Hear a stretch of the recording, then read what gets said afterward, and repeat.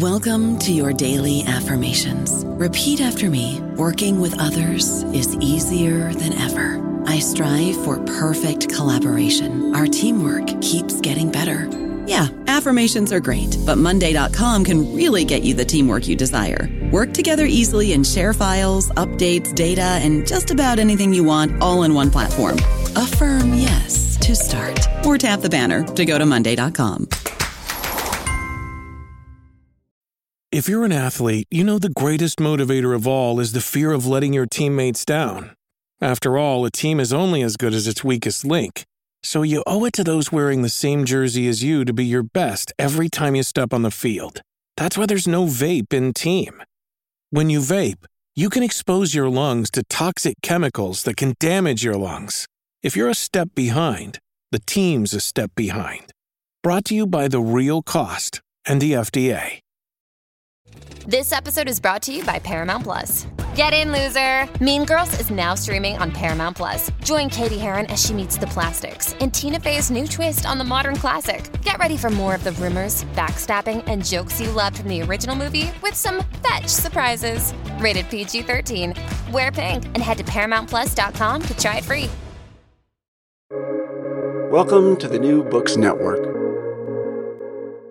Hello and welcome to New Books in Folklore, a podcast channel on New Books Network. My name is Nancy Ann and I'm one of the hosts of this channel. Today we have Dr. Jean Swallow, author of Yo Mama, Merrimack, Boudreaux, and Thibodeau, Louisiana Children's Folklore and Play, which is a study resulting from Dr. Swallow's 44 years of collecting children's folklore in southern Louisiana. The book has won the 2018 Chicago Folklore Prize for Excellence in Folklore Scholarship and the 2018 Opie Prize for the Best Published Scholarly Book on Children's Folklore. Dr. Swallow was born in New Orleans and has been an educator for 47 years and taught public school and university classes in Louisiana.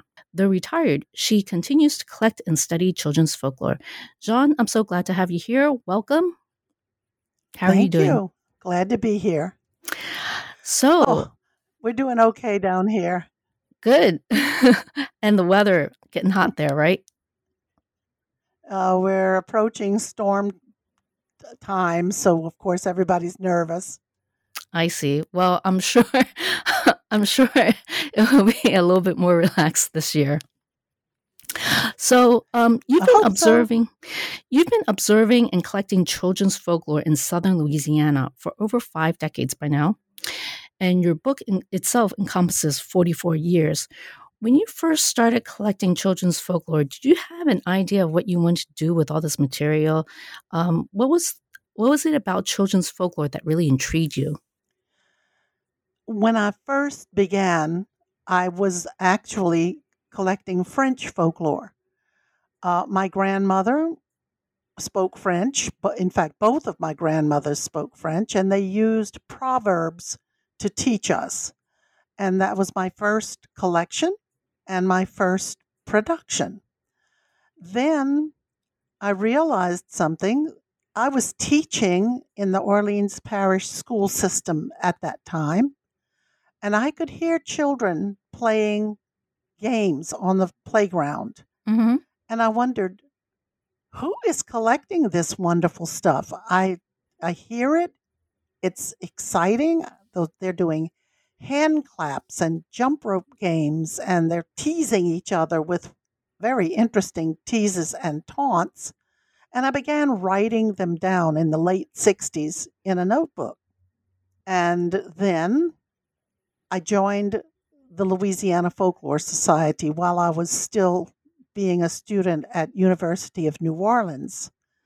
And at that point, my mentor, who was in charge of my interest in folklore, kind of guided me to areas that other people had not touched, and children's folklore was one. Okay. And so when you started collecting these, was you just started writing them down, kind of like, or were you formally collecting them when you first started collecting children's folklore? What happened was I moved from New Orleans to Baton Rouge, where I taught at Louisiana State University for 2 years. I was an English as a second language teacher, and a wonderful woman named Mrs. Howard Samuel put out a bulletin asking for people to volunteer to collect folklore for the Bicentennial Project.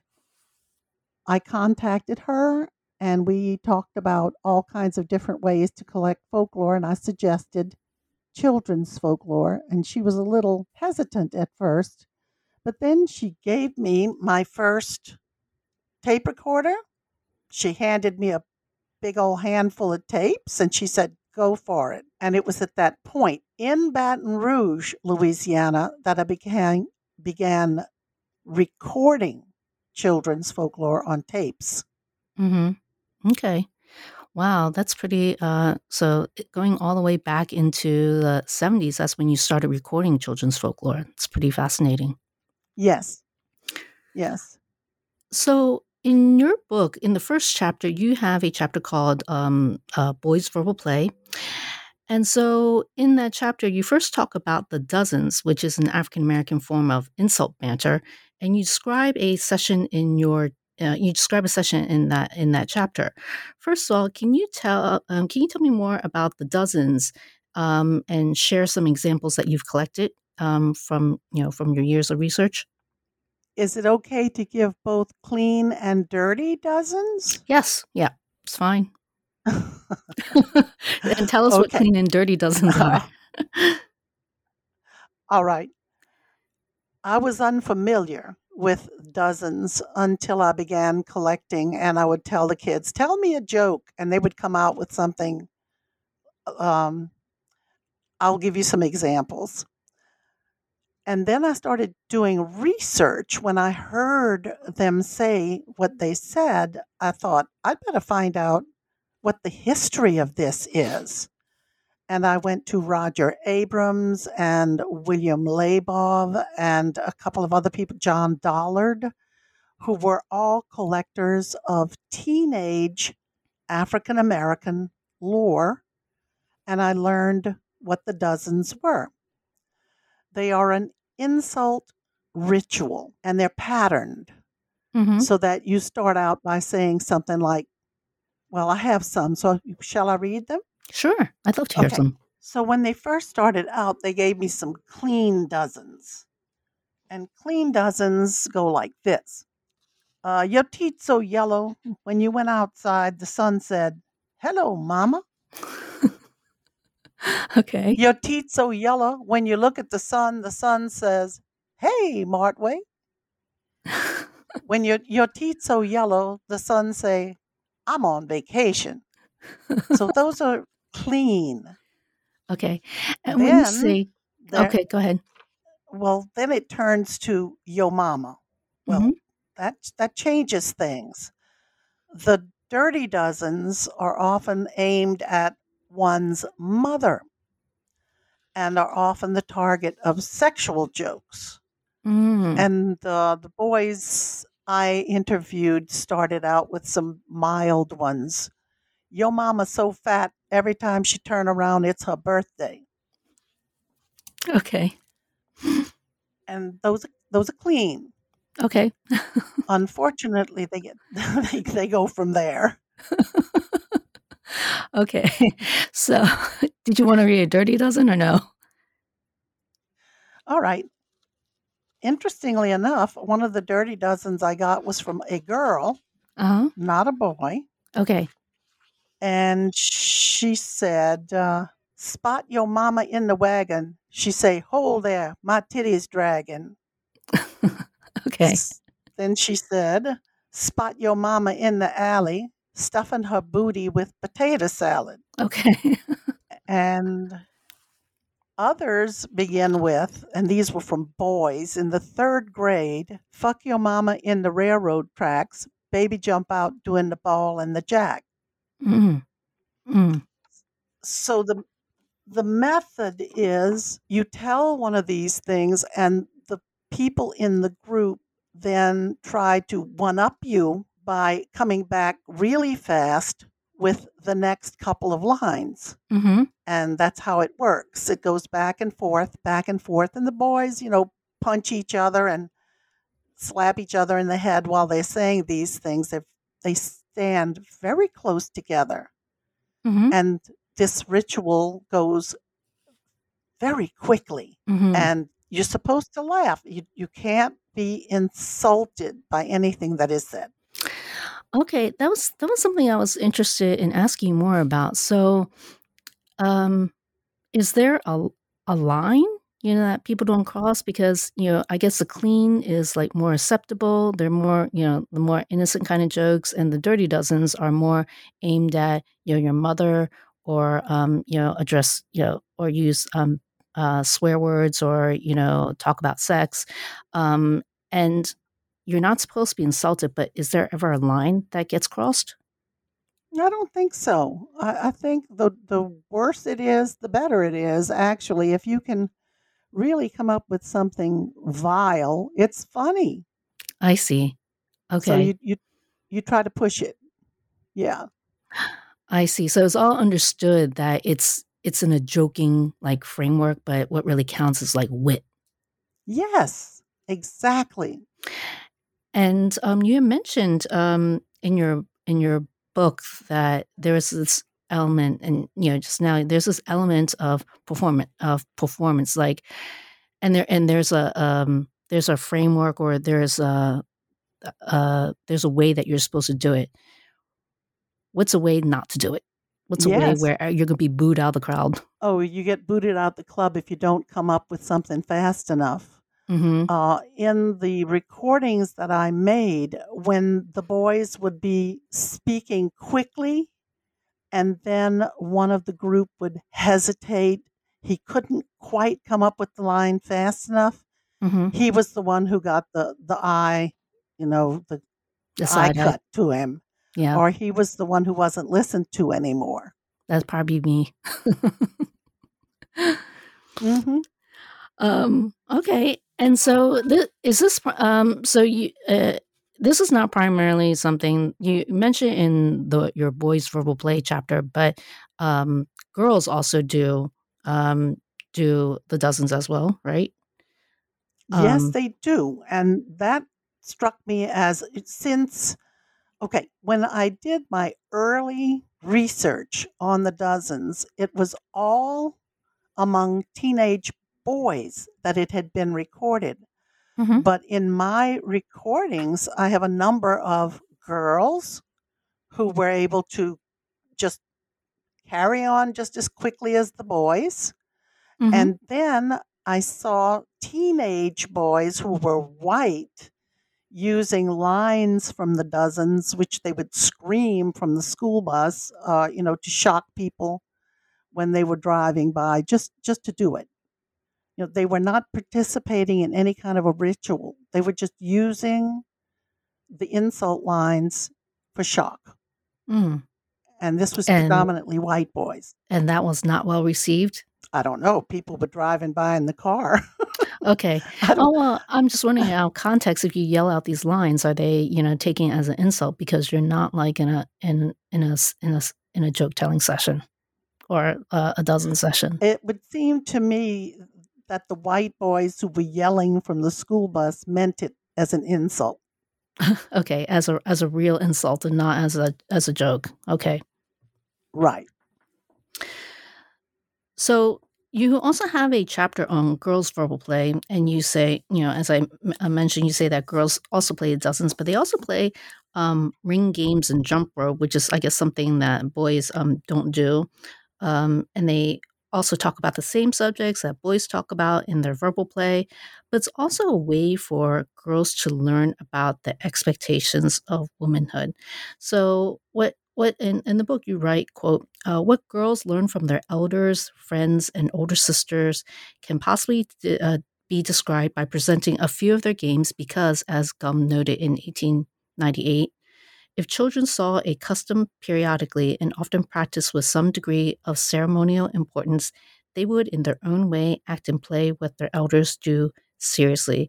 And Gum, that you mentioned in that quote, she was a British folklorist who pioneered the study of children's folklore in the late 19th and early 20th centuries. So I'm curious, from your research, how did this kind of learning happen with the games that you witnessed from girls playing throughout your research? Well, let's see. Girls play jump rope Mm-hmm. and hand claps Mm-hmm. and ring games, and incorporated into the words of these games, there are certain images of what a girl should be Mm-hmm. and what the expectations of women are. Mm-hmm. And I found that there was a combination of, as the girls played it, an acceptance in some ways Mm-hmm. of the expectations, and yet a satirical, ironic commentary on those same expectations. And I can give you just one example to give you an idea of how, say, white children and black children had differing views. Would you like me to give you an example? Yes, I'd love to hear it. There is a really old jump rope rhyme.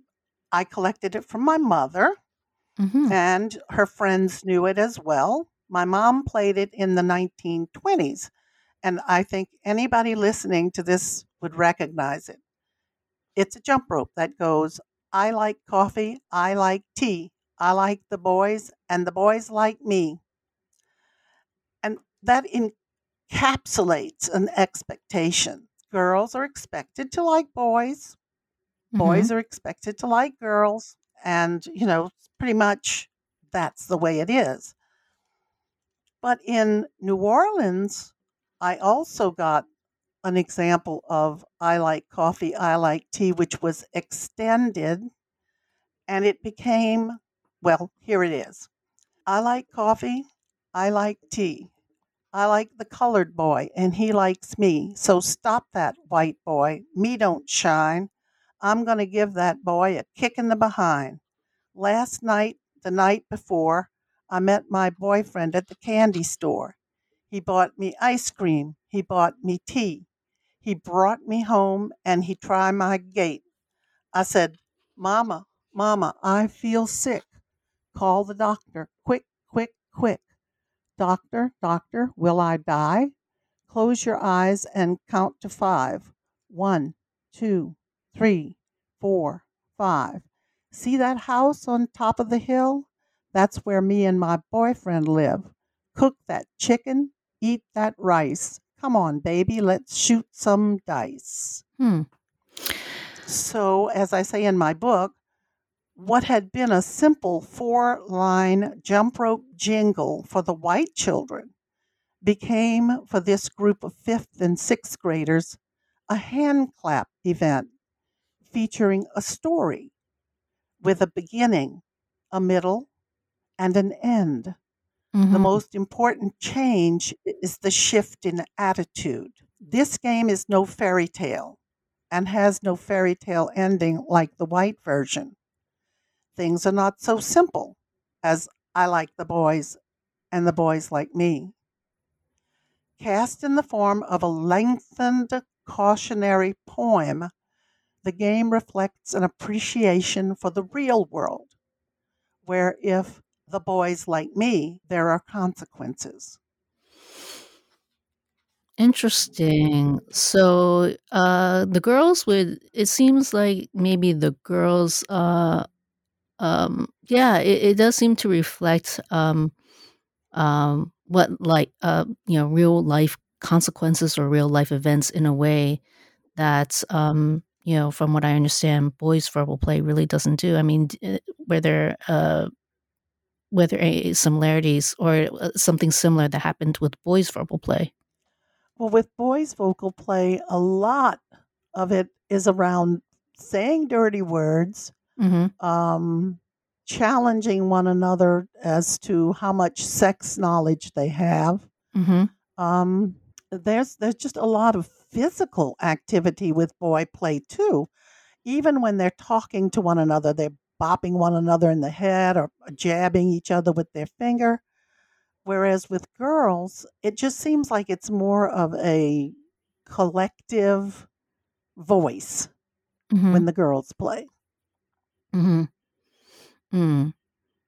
And you also say that these kinds of things also serve as, I guess, a teaching mechanism where older kids kind of teach younger kids, right?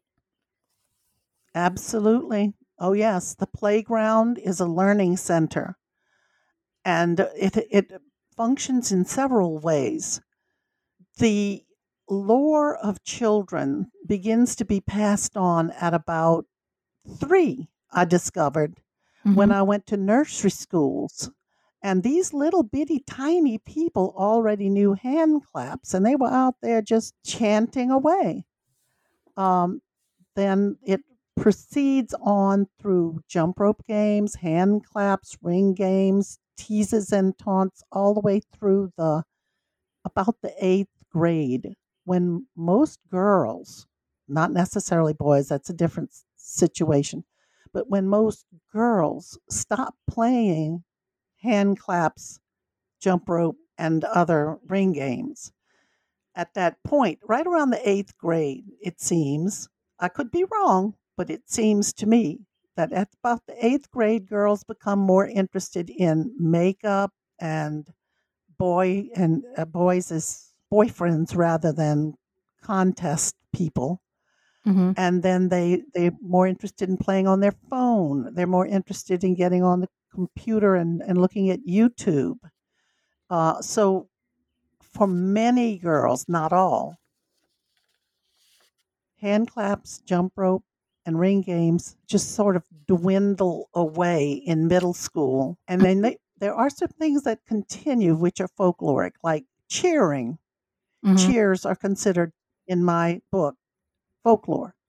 So people continue with cheers. They always tell jokes. They tell scary stories.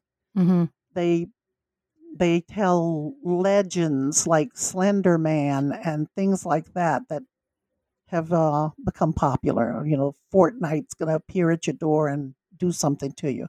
These things are really big, I find, with 12-year-olds.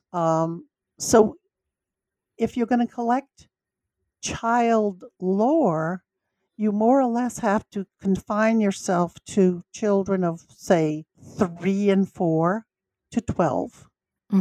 Okay. Yeah, that sounds about right. I think when I was a kid, I played some of these games probably up to 9 or 10, maybe 11. So that sounds so just right off before, I guess right before being a teenager. I like to go back to ring games.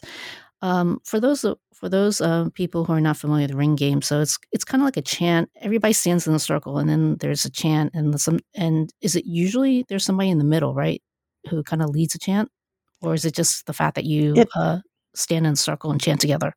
It depends on the game. Okay. For instance, you can have like the little kids saying, roundabout, roundabout, and then they just hold hands and go in a circle, and then they all fall down. Right. Nobody's in the middle. Right. Okay. But I did collect games where a central player stepped in and demonstrated the actions, and everybody imitated. And those were predominantly African American games. I don't know about you, but I'm very busy and I don't have a lot of time to cook. That's why I subscribe to Factor. Eating better is easy with Factor's delicious, ready-to-eat meals. Every fresh, never frozen meal is chef-crafted, dietitian approved, and ready to go in just 2 minutes. You'll have over 35 different options to choose from every week, including Calorie Smart, Protein Plus, and Keto. These are 2-minute meals. Factor meals are ready to eat and heat, so there's no prepping, cooking, or cleanup needed. They're flexible for your schedule. Get as much or as little as you need by choosing your meals every week. Factor's the perfect solution if you're looking for fast, premium options with no cooking required. Sign up and save. We've done the math, and this is important. Factor is less expensive than takeout, and every meal is dietitian approved to be nutritious and delicious. Head to factormeals.com/NBN50 and use code NBN50 to get 50% off. That's code NBN50 at factormeals.com/NBN50 to get 50% off. Making everyone happy on vacation isn't easy, but you know what is? Going to Aruba. all you have to do is walk out your door to find pristine pools, relaxing white sand beaches, and an island teeming with outdoor activities that'll put a smile on any face. You won't just feel great, you'll all feel great, filled with a calmer, more peaceful vibe that radiates Aruba's warmth. And the best part is, it never fades. That's the Aruba effect. Plan your family trip at Aruba.com. Hey, it's Kaylee Cuoco for Priceline. Ready to go to your happy place for a happy price? Well, why didn't you say so? Just download the Priceline app right now and save up to 60% on hotels. So whether it's Cousin Kevin's Kazoo Concert in Kansas City, go Kevin, or Becky's Bachelorette Bash in Bermuda, you never have to miss a trip ever again. So download the Priceline app today. Your savings are waiting. Go to your happy place for a happy price. Go to your happy price, Priceline. Okay. One really interesting aspect that, I discovered from reading your book is that you write that children's games are a mix of conservation and innovation. So, and I'm going to quote you from your book. You say, quote, many children in southern Louisiana are among the conservators of particular traditional games, at the same time, the inventors of varied and clever new ones, end quote. So I want to talk about the first part, the conservation, and then later on we'll talk about the invention of varied and clever new ones. I was really struck by the ring game that you observed among the Black and white children and who played this, and it had its roots in 19th century English Ireland and Scotland, because I had participated in a similar ring game when I was a kid, and this is in the 70s, and I had no idea that this rhyme was like 100 years old. So I'm going to read out the 1894 version that you had, and I don't know if it sounds like it probably doesn't sound like how the kids chanted it out in your research, but I'm just going to read it. So the 1894 version, which Alice Gumm, the British folklorist, collected, she said it goes like this: Sally, Sally Slaughter, sitting by the water, crying out and weeping for a young man. Rise, Sally, rise, dry your eyes, turn to the east, turn to the west, turn to the young man that you love best. So now you've got married. I hope you enjoy your sons and your daughters. So kiss and goodbye. So, and sorry for that terrible reading, but I'm really struck by that because I do remember a version of that. But I'll read the 1974 version that you collected, which is little Sally Walker sitting in a saucer, a weeping and crying for a whole glass of water. Rise, Sally, rise, wipe your weeping eyes, shake it to the east, shake it to the west, shake it to the one you love best. Mama says so, Papa says so, that's the way you do it when you want to get a beau. So in the 1974 version, they're in a ring, and then and there's a girl in the center, I guess, or actually, and I guess the girls on the ring, they imitate like whatever action she makes. And I recall something like this too. Like I definitely recall the turn to the east, turn to the west, turn to the young man that you love best. And that the 1894 version, 1974 version that you collected is also a little bit different as well. So I'm just thinking about how similar, this has survived in over 100 years. And I'm wondering, why have they persisted on the playground for so long, and why haven't they become outdated? They obviously changed a little bit. And my other question is, were they played in a similar way? Was that early rhyme also played as a ring game? Were they play? What's that? The early, the last part you said? The 1894 version that Alice Gumm collected, was that also played as a ring game, or was that just like a playground rhyme? That's interesting. I don't know if I made it clear. Let me think. I don't remember. I'd have to look up Gumm right now to decide whether she was putting it in her section on ring games or whether she put it in her section on line games. But I think it was a ring game. And the idea that something can persist for over 100 years is not unusual at all in children's play. There are a number of games that were recorded by Mrs. Gum that are still played today with slight variations, just like you saw there. For example, the line, shake it to the east, shake it to the west, shake it to the one that you love the best, is the same idea as turn to the east, turn to the west, but it's been modernized. And I found this in a number of the games that came from 1894 and 1898 that Gum had collected, still played, but with variants that make them modernized. And in fact, I'm writing about that right now. I would love to read that at some point. Yeah, I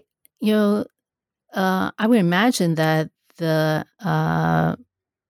game itself would be different. The actions that you do. I do remember shaking it to the west, shaking to the east, and shaking it to the west, and when you thrust out your hips. Yeah.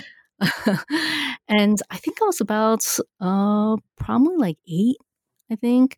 And so reading this book really brought some memories. I could only remember 1 or 2 rhymes, but the ones that, I'm sure if I read, more, your whole catalog, some more would come into mind. But that was the one that really came to mind. And this is a kind of a question, and another question. So another one that really came to mind was the one about Sally Died. And it's kind of, it's a little bit like a call and response ring game. Sally died. How she died? She died like this, and then the leader strikes a death pose, or some kind of pose. But when we were a kid, we were trying to be like sexy, little kids, I guess, even back then, or somehow attractive to boys or something. And I'm just wondering, who's Sally? Because there's so many variations about Sally. Excellent question, really. There's no rhyme or reason for the names to be chosen, as far as I can tell. Someone may have come up with a reason for the name Sally. It just seems to be like Susie. Susie had a baby. Sally had a baby.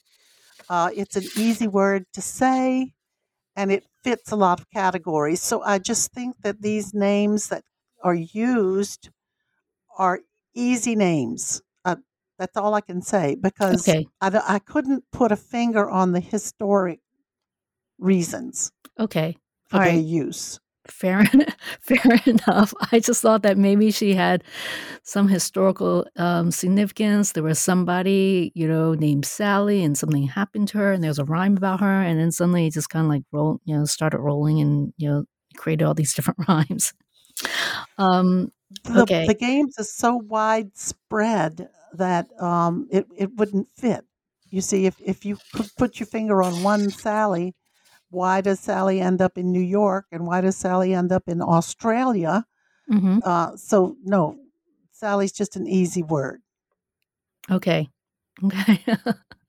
So also ends up in Australia. So these rhymes are, not just in America, but also in Australia. They're everywhere that people speak English. Brian Sutton Smith spoke about, he did entire studies on kids in New Zealand who were saying the same games that Miss Scum had collected. And when I read his work, several of the games that I had collected were also collected in New Zealand. Some were collected in Canada. Some were collected in states as far distant as, say, Washington State and Florida. So children move around. And when they do, they bring their lore with them, and they pass it on to the kids they're playing with on the playground. And there might be a change in name. Say, Sally becomes Susie in another version of the game, but it's still the same game. Okay. Um, you also state that many adults also think of children as innocent and ignorant of the realities of life from which they must be protected.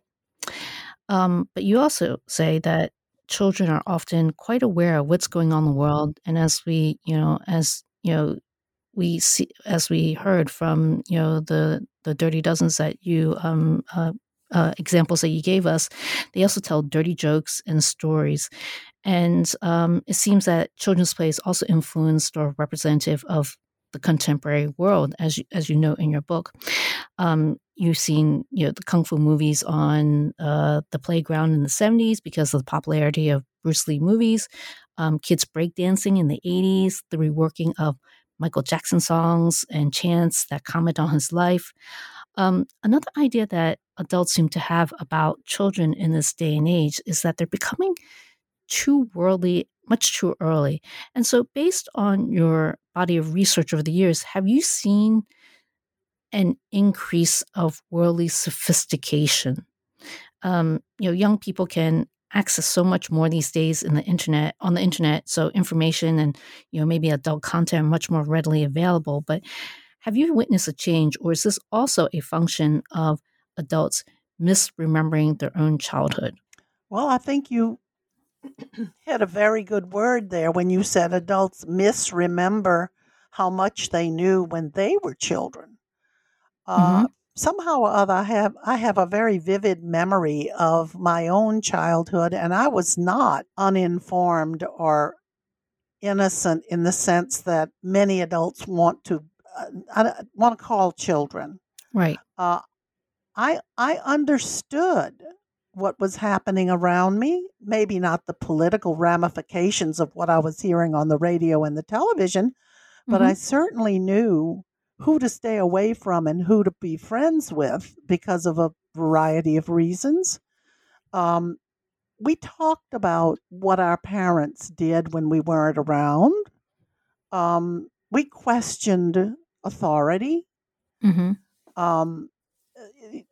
We were a lot more aware, I think, than many adults think we are. And I think the reason is they don't listen to us. Mm-hmm. Adults tend to talk adult stuff with other adults, even with the kids in the room, and don't often realize the kids are listening to every word they say.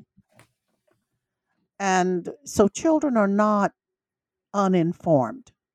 There are parents who purposely and intentionally attempt to keep their children, in their eyes, innocent. But if those kids play on a playground, they're going to hear what the other children are saying. Right. So, they get informed. Now, today, you asked if kids are more tuned into what they see on YouTube. Yes. Are kids more in tuned to what they see on whatever they pick up when they're alone on the computer?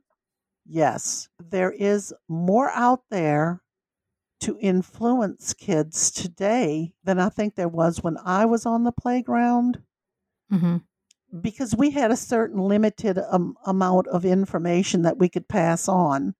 Whereas if you get on the computer, there's all this stuff, that's there. And the boys and the girls say, hey, get this, and then they tell them what to watch. Yeah, I think that there is a chance that there's more information for kids today than there was when they were younger. Does it stop them from playing? No.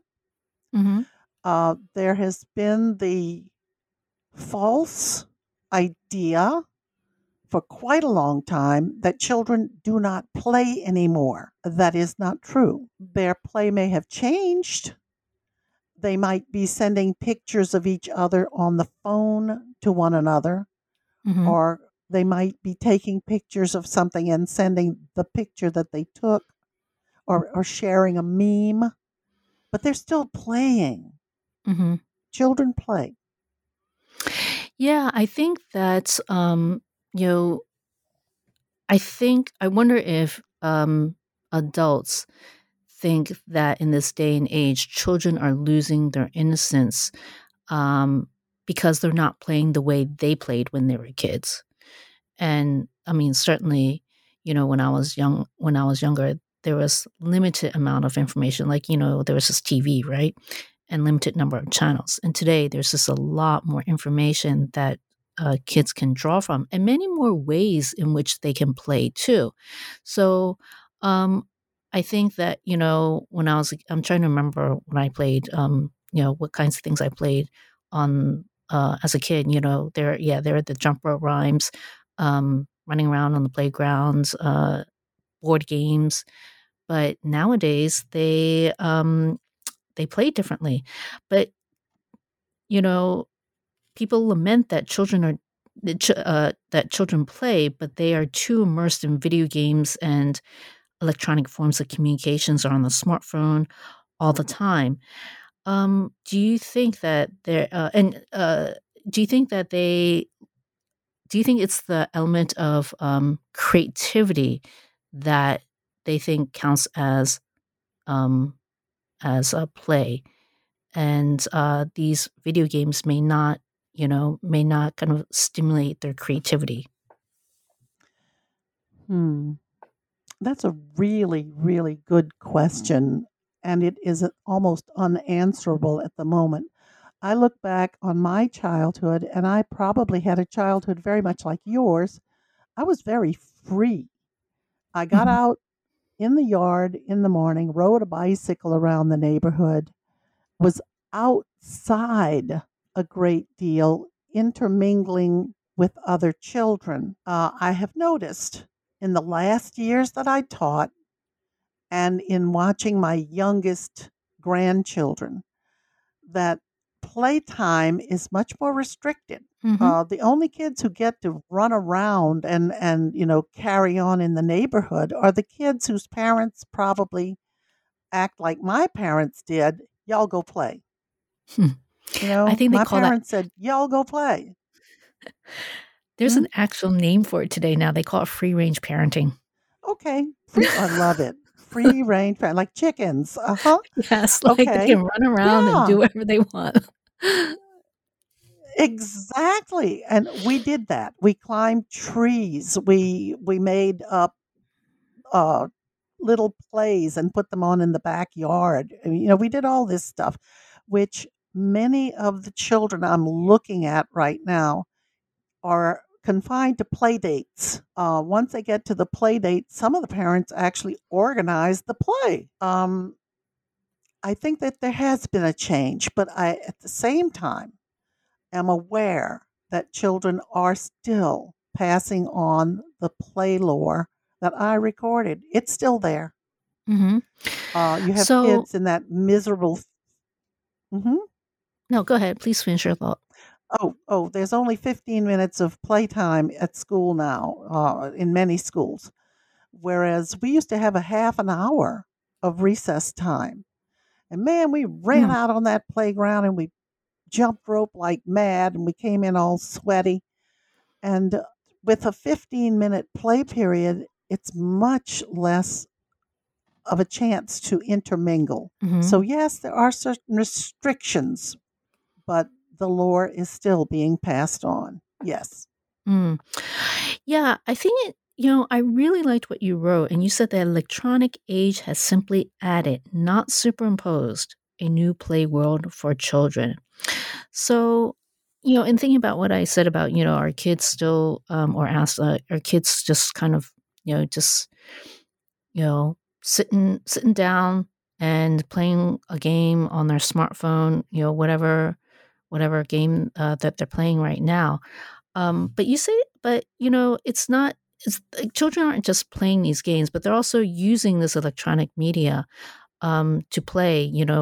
Being creative about like doing emojis, sending pictures. I'm assuming sending pictures of them. I don't know, making funny faces. I actually really don't know. I'm just guessing right now. So there's still, I guess there's still that I mean, would you say that there's still that element of creativity even within this electronic media, in addition to the ring games that they're still playing in the yard? Yes, I agree. Uh, there are electronic games. There's, I don't know, Nintendo in the olden days, and now it's much more PlayStation. advanced Yeah. video games. But for example, just to give you an example, my youngest grandson is 11. Mhm. And one of the things that he and his friends did is they made puppets of some of the characters on one of their favorite video games. Mhm. And they would play with the puppets. They'd go out in the backyard and play with those ridiculous puppets and had a wonderful time. We used to do that kind of thing. Mhm. And so that is still alive. And the urge to embroider, I suppose is the word, the urge to continue with a creative element in spite of the restrictions of the electronic medium Mhm. is there. Kids Mhm. will play, and Mhm. they just are playing differently. They're playing Mhm. differently. Mhm. And you mentioned that, they were still playing these, ring games from, our childhoods, on the Mhm. playground since the last time you said since the last time you observed in when you were still teaching about when was that? When you last taught? I stopped teaching in 2010. I stopped teaching Okay. in 2010, but I didn't stop collecting. Okay. And so kids are still playing these ring games that, you know Mhm. okay. Yeah, that was a question I was kind of interested in asking you about. So during this pandemic, kids aren't really going to school, in person. They don't have the opportunity to really kind of play in the yard. So how did that affect kids play during the pandemic, or how did the pandemic affect the kids play, children's folklore? I have not had a chance yet Hmm. to assess anything like that because I was very much required to stay in the house, Right. and I didn't have a chance to communicate much with my base, which would Hmm. be small children who were also being confined into the house. So I don't know. Okay. I don't Fair know what the enough. pandemic did. Right. Right. I guess we'll hear more later on as schools open up about how they Yes, played. and I know that in the one person that I had the observation of, that was my grandson. He played on the computer endlessly, and I didn't like Mhm, that. I kept mhm, handing him books and saying, "You got to read this," and he would read it, and then we would discuss it. But that's not play. right, right, That's education. Or the computer. He was able to talk to his friends. They would get on a game, and he would talk to one friend and the friend would talk back to him. But again, that's not the interaction where you look at each other's eyes and you touch each other's shoulder and you run. mhm, These things didn't happen. mhm, mm. Well, I I think that, I've taken up a lot of your time. It's been really interesting, but I feel like there's one question I forgot to ask you, and I wanna ask you. Um, Chinese jump rope. Mhm. I didn't see Chinese jump rope in your book, and maybe have observed a lot of it because that was a big part of my childhood. But you know what? We didn't really do rhymes with that, and I know it's different from, jump rope or double dutch. Did you observe Mhm. what did you see, about did you see yeah, what did you observe about Chinese jump rope? Okay, very good question. It's very much part of book number 2, which Okay. is coming out in October, and it's called What the Children Said. And in it, I have a whole section on how children refer to the Chinese Mhm, and how often the word Chinese is used in their games to represent the exotic, the mhm, unusual. mhm, And Chinese jump rope is discussed. It's like a circle of rubber bands, or in some cases, it's an actual jump rope that is supplied. But many of the kids that I saw play it had linked together what looked like headbands, Mm-hmm. and then they would jump in, jump out, jump on, jump in, jump out, jump on, and both feet then. And that was the way it was played. That's pretty Was much it played differently? Yeah, that's pretty much exactly how I remembered it. There wasn't a chant to go with it. Okay. We just kind of like we just said out loud what we were doing, and That's right. uh, That's right. That's what they'd say. Jump in, jump out, jump on. Yeah. I remember this is the only thing that made me cool. I think in elementary school, everybody had those elastic band that they bought, and I was really jealous of it. And I wanted one. My parents wouldn't get me one. So my older sister, who's about 17 years older than I am, she taught me how to link rubber bands together. And so after Yes. that, Yes. I had the coolest jump rope because mine was multicolored and it didn't hurt. Like some of the other ones may have been too too small. And we had Mhm. and ours didn't. Mine was very easy. This has been a really great conversation about children's folklore. I loved reading your book. It just brought back a lot of memories, and you just provided such insight into like these childhood memories of schoolyard games. And you mentioned a little bit more, but I think before we go, can I ask you what your next project is? Okay. The first was to sort of collate everything that I had done into a book called What the Children Said, and Mhm. that is coming out, University of Mississippi Press, October of this year, 2021. And my next project is to explore exactly something that you asked me about, the history of how these games are passed down. It's not easy to do because you can't always put your finger on how a game moved from, say, one location, Canada, to Australia, and then from Australia to Louisiana. But you can go to other people who collected these games and say, okay, Gum collected it in 1894, and then it was collected again in England in 1959, and then it was collected again in 1920 or whatever, 1970, and then I collected it. Hmm. So I'm taking a couple of games and plotting the changes in wording, the changes in attitude, and the changes in mode of play for several games. And I'm putting together a series of essays on that. That sounds fascinating as well too. I'm so glad you're doing this research. Well, I think I've taken a lot of your time already, but I appreciate you coming on to the show and talking to me about children's folklore. This is Nancy Ann, and I've been speaking with Dr. Jean Swallow, author of Yo Mama, Mary Mac, Boudreaux, and Thibodeau, Louisiana Children's Folklore and Play. Thanks again, Jean.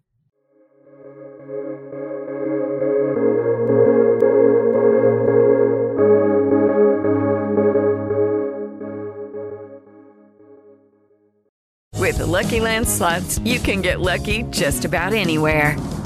This is your captain speaking. We've got clear runway and the weather's fine, but we're just going to circle up here a while and get lucky. No, nothing like that. It's just these cash prizes add up quick. So I suggest you sit back, keep your tray table upright, and start getting lucky. Play for free at LuckyLandSlots.com. Are you feeling lucky? No purchase necessary. Void where prohibited by law. 18+ terms and conditions apply. See website for details.